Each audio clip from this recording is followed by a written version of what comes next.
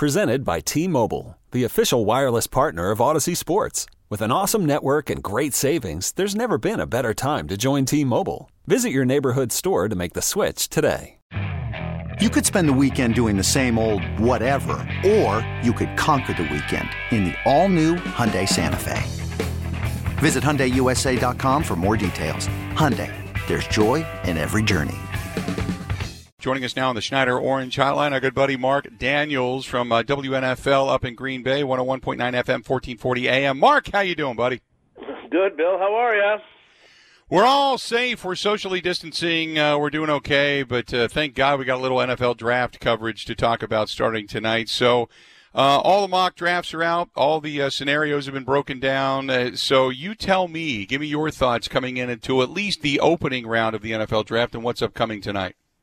Well, a lot of avenues for Brian Gutekunst to go. I think he's always seems to be a little nervous about the designated number. This is his third draft as GM, and he hasn't held to the Packers' original spot in either of the first 2 years, moving down and up and down and up and wherever to try and land a guy that they really like. Are there guys like that on his board? I'm sure there are. The ones that I would think are at the top of the list would be, Jefferson, the receiver from LSU. I think Murray or Queen, the linebackers, are going to be in that area that if it gets down to 2021 and they're still available, Brian is going to, call his buddies to start calling his buddies to start calling their buddies remotely and see if they can't work something out. I think that's a possibility. If those types of players are gone, I think there's a real chance that Goody could just bail out of the first round and then start looking at that second tier of maybe wide receivers that might be available in the higher reaches of round two. Shades of 2011, Bill, they were sitting at 30. Ted Thompson bailed and got Jordy Nelson. That worked out pretty good. I was going to say when you picked up Jordy in that second round, I was going through that list today, and all these guys that Ted got, early on in his drafting turned out to be Pro Bowlers. He was getting a lot of talent there. Gutekunst needs to get some talent, needs to get Pro Bowl type of talent. That doesn't mean they're going to be Pro Bowlers in their first year, but it certainly means that you have to get that level of talent if you're going to find impact players that are going to fill holes and or add certifiable depth to this team. So, I don't have enough of a roadmap yet to say whether Gutekunst is good or bad at the draft. But this is kind of a pressure-packed year, in my opinion. Do you agree? I think they all are, actually. And I would say this, I think he's on the right track on a couple of guys. Jair Alexander is trending that way to become a Pro Bowl corner. Darnell Savage made all-rookie teams. Elton Jenkins made an all-rookie team. So I think it's not like he's just bringing bodies in. I think he's got an eye for talent. I believe that. I think there's pressure every year, maybe more so this year in only this regard. The Packers took heavy losses in free agency and went light spending this year after the heavy spending last year, knowing that they're going to have some heavy spending next year. Are you following all this, Bill? Right. They've got to save money for the guys that they believe are going to be the core players that need contracts that are coming due. The Aaron Joneses, the David Bakhtiaris, the Corey Linsleys, on and on we go with that list. It's a long one for 2021 and 2022. So he needs to find some pieces. There's no question about that. I think he's got to find a right tackle of the future. If it's an immediate future, I'm fine with that. I'm not crazy about Rick Wagner. I think he's just a hold-your-breath kind of guy. And if they start thinking about a quarterback, that quarterback of the future might be the quarterback of November if they don't get a right tackle and Rodgers gets himself hurt mid-season this year. So there's a lot of things going on here. The linebacking situation's got to be addressed. I think defensive line could probably use another body. Kenny Clark, and what do you got? I'm not sure. Not a lot. Dean Lowry, Tyler Lancaster, high-effort guys. Adams and Kiki are just not showing me much of anything. So that's an area I think that could be addressed. So he's got all kinds of avenues to turn to tonight, especially with that first pick. What do you think of Oren Burks?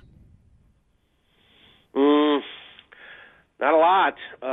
He can run around, but I don't know if he can play. You know what I mean? He's a very good athlete, got good speed, but I haven't seen anything to convince me that he's going to be, an NFL caliber starting linebacker. Yeah, that's you look at some of these draft choices. I mean, Jamon Moore gone. Oren Burks hasn't really amounted to a lot right now. Obviously Geronimo Allison is gone, but you look at some of the guys they brought in and you were really hopeful for, and you just haven't seen the productivity. But I agree with you when you talk about a guy like Darnell Savage, who has turned out to be, I think, really solid. Elkin Jenkins is a mauler. I said that earlier today. The receivers I'm not going to give up on yet. Obviously a sophomore slump for MVS, and EQ was on the shelf. But they're long striding, big targets that I think can continue to grow and develop. They've got to start showing something this year, obviously, or that could be a real washout. If you only hit on one of those three you drafted a couple of years ago, that's not good. And if all three flame out, that's a real waste for sure. So we'll have to wait and see on that. One of the things that I bring up when it comes to the wide receiver, and people keep saying, well, just move down, get a guy later on. The problem is, we hear this all the time with Aaron Rodgers, it's trust. You got to get a guy that's quality and trustworthy and on and on and on. Usually the top guys are the guys that get it. They get the route running. That's what they're really up there for. They're in right place, right time, and they can go make plays. That's the reason the impetus to me is on a wide receiver early in this draft, because I don't think you can wait to say I'm going to fortify the wide receiving core because the draft is so deep with wide receivers who have played well in, say, lesser conferences or as a number 2 to a number 1. I'd rather have the number 1s in better conferences that get it, that are those guys. You know what I mean? Yeah, true. But, I think first-round receivers are iffy. I really do. For every Randy Moss, there's a Mike Williams, or a Charles Rogers. Remember the Lions went number 1 at receiver 3 years in a row, and they never got it right until Calvin Johnson came around. It's a diva position. It gets a lot of flash, but I think the Packers have done well. They haven't drafted a receiver in round 1 since Javon Walker, but their 2s and 3s have been really good. I mean, from Jordy to Jennings to Jones to Devontae to Cobb, that's a good group of talent evaluation at that position. And so I think the Packers have their eyes on some guys that might fit that role, whether it's a Brandon Ayuk or if Justin Jefferson should slide. There's a couple others. I know Mims has been talked about as well. There's a lot more than just the flashy athleticism at that receiver position that meets the eye. I think you got to be careful because it's a real boom or bust position, in my opinion, in the high rounds, in the first round in particular. Got to be careful. Got to get the right guy. Talking with Mark Daniels, a reporter for 101.9 FM and 1440 AM WNFL in Green Bay, our fine affiliate up there, talking about the NFL draft. What kind of a need, in your opinion, is there to put additional beef up front alongside Kenny Clark? Some of the guys that they have drafted just have not been there, so to speak, and they have not been as impactful as you would like. Disappointment. Mike Pettin said, he was his most improved guy last year, and boy, it must have been minuscule improvement because he just is not making an impact. Jury's still out on Kingsley Keke. As I said, Lowry and Lancaster are high effort guys, but there are. I've seen some mock drafts that have had the Packers look in that area. Ross Blacklock of TCU, for instance, is a guy that might get some interest. But beyond that, I think both Derek Brown and Kinlaw are gone, and Blacklock is kind of the fringe first-round guy. I do believe they've got to find an extra body up front because, quite honestly, this team lost 4 games last year, and every one of them, they were just shoved around on the running game.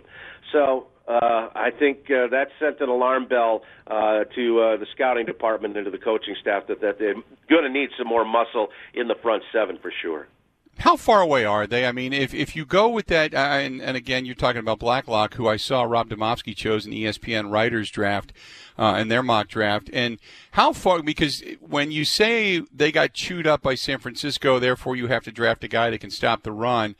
I mean, granted, if he's the best on your board, that's the direction you go. But I don't draft for what happened last year, because I still have flashbacks of getting B.J. Sanders after Mike Sherman couldn't get a punt inside the 20 in the game go back the fourth to 99 when Randy Moss in 1998, talking about Moss again, Bill, he had 13 receptions, 342 yards, and 3 touchdowns in the 2 games against the Packers. And Ron Wolf was so afraid of that for the next several years, he went Antoine Edwards, Fred Vincent, and Mike McKenzie. And that is not the way you should draft. Even Gutekunst at the Combine was asked, do you got to draft to catch the Niners? And he said, no, we just got to draft to get better. And they can get better at any position. They could add a corner. They could do a lot of different things. The only position I think that is not going to be touched is edge rusher, because they've got the 2 best edge rushers, the best tandem in the league, and last year's number 1 pick waiting in the wings. So any other position, if they've got a football player that's going to help them right away, they're going to go that route. Is there anybody in particular you like? Not really. I've talked to. I didn't do a whole lot of background this year. I mean, I talked to a few scouts and things like that, and I read everything I can, and I'm watching and listening and stuff like that. I like the 2 inside backers, the guy from Oklahoma, Kenneth Murray, and Queen from LSU. I really do. If there's an offensive right tackle or an offensive tackle that should happen to slide, I went on the Channel 2 Cover 2 Pro C, the tackle, because I think he's probably the 4th best tackle coming out, and I think there's a chance that not all of them are going to go in the first 20. He might slide to the Packers. Played left tackle at USC. He's a great story. This is how old I am, Bill. I covered his dad, Mel, who was a draft choice of the Packers in '76, a 12th rounder. And I jumped onto the beat the last couple of years of his starting run at guard for the Packers. And if the kid's anything like the dad, really personable, smart guy, that can play. And so that was my choice based on how I see things falling in front of the Packers tonight, and if they stay at 30. Mark, should be fun. I'll get you back on. We'll break it down after the fact. But thanks for taking some time with us, and stay safe, my friend. We'll talk soon, okay? Yeah. All right, you too. Thanks, Bill. Appreciate it, pal. Mark Daniels, reporter for 101.9 FM and 1440 AM WNFL in Green Bay. You can find him on Twitter at Mark Daniels NFL, at Mark Daniels NFL. Find him over there. He joins us on the Schneider Orange Hotline. Schneider hiring drivers right now. You work hard, they treat you fair. 80-plus years they've been getting it done. Call them 844-PRIDE or go to SchneiderJobs.com, 844-PRIDE, or go to SchneiderJobs.com. Okay, picture this. It's Friday afternoon when a thought hits you. I can spend another weekend doing the same old whatever, or I can hop into my all-new Hyundai Santa Fe and hit the road. With available H-Track all-wheel drive and 3-row seating, my whole family can head deep into the wild. Conquer the weekend in the all-new Hyundai Santa Fe. Visit HyundaiUSA.com or call 562-314-4603 for more details. Hyundai, there's joy in every journey.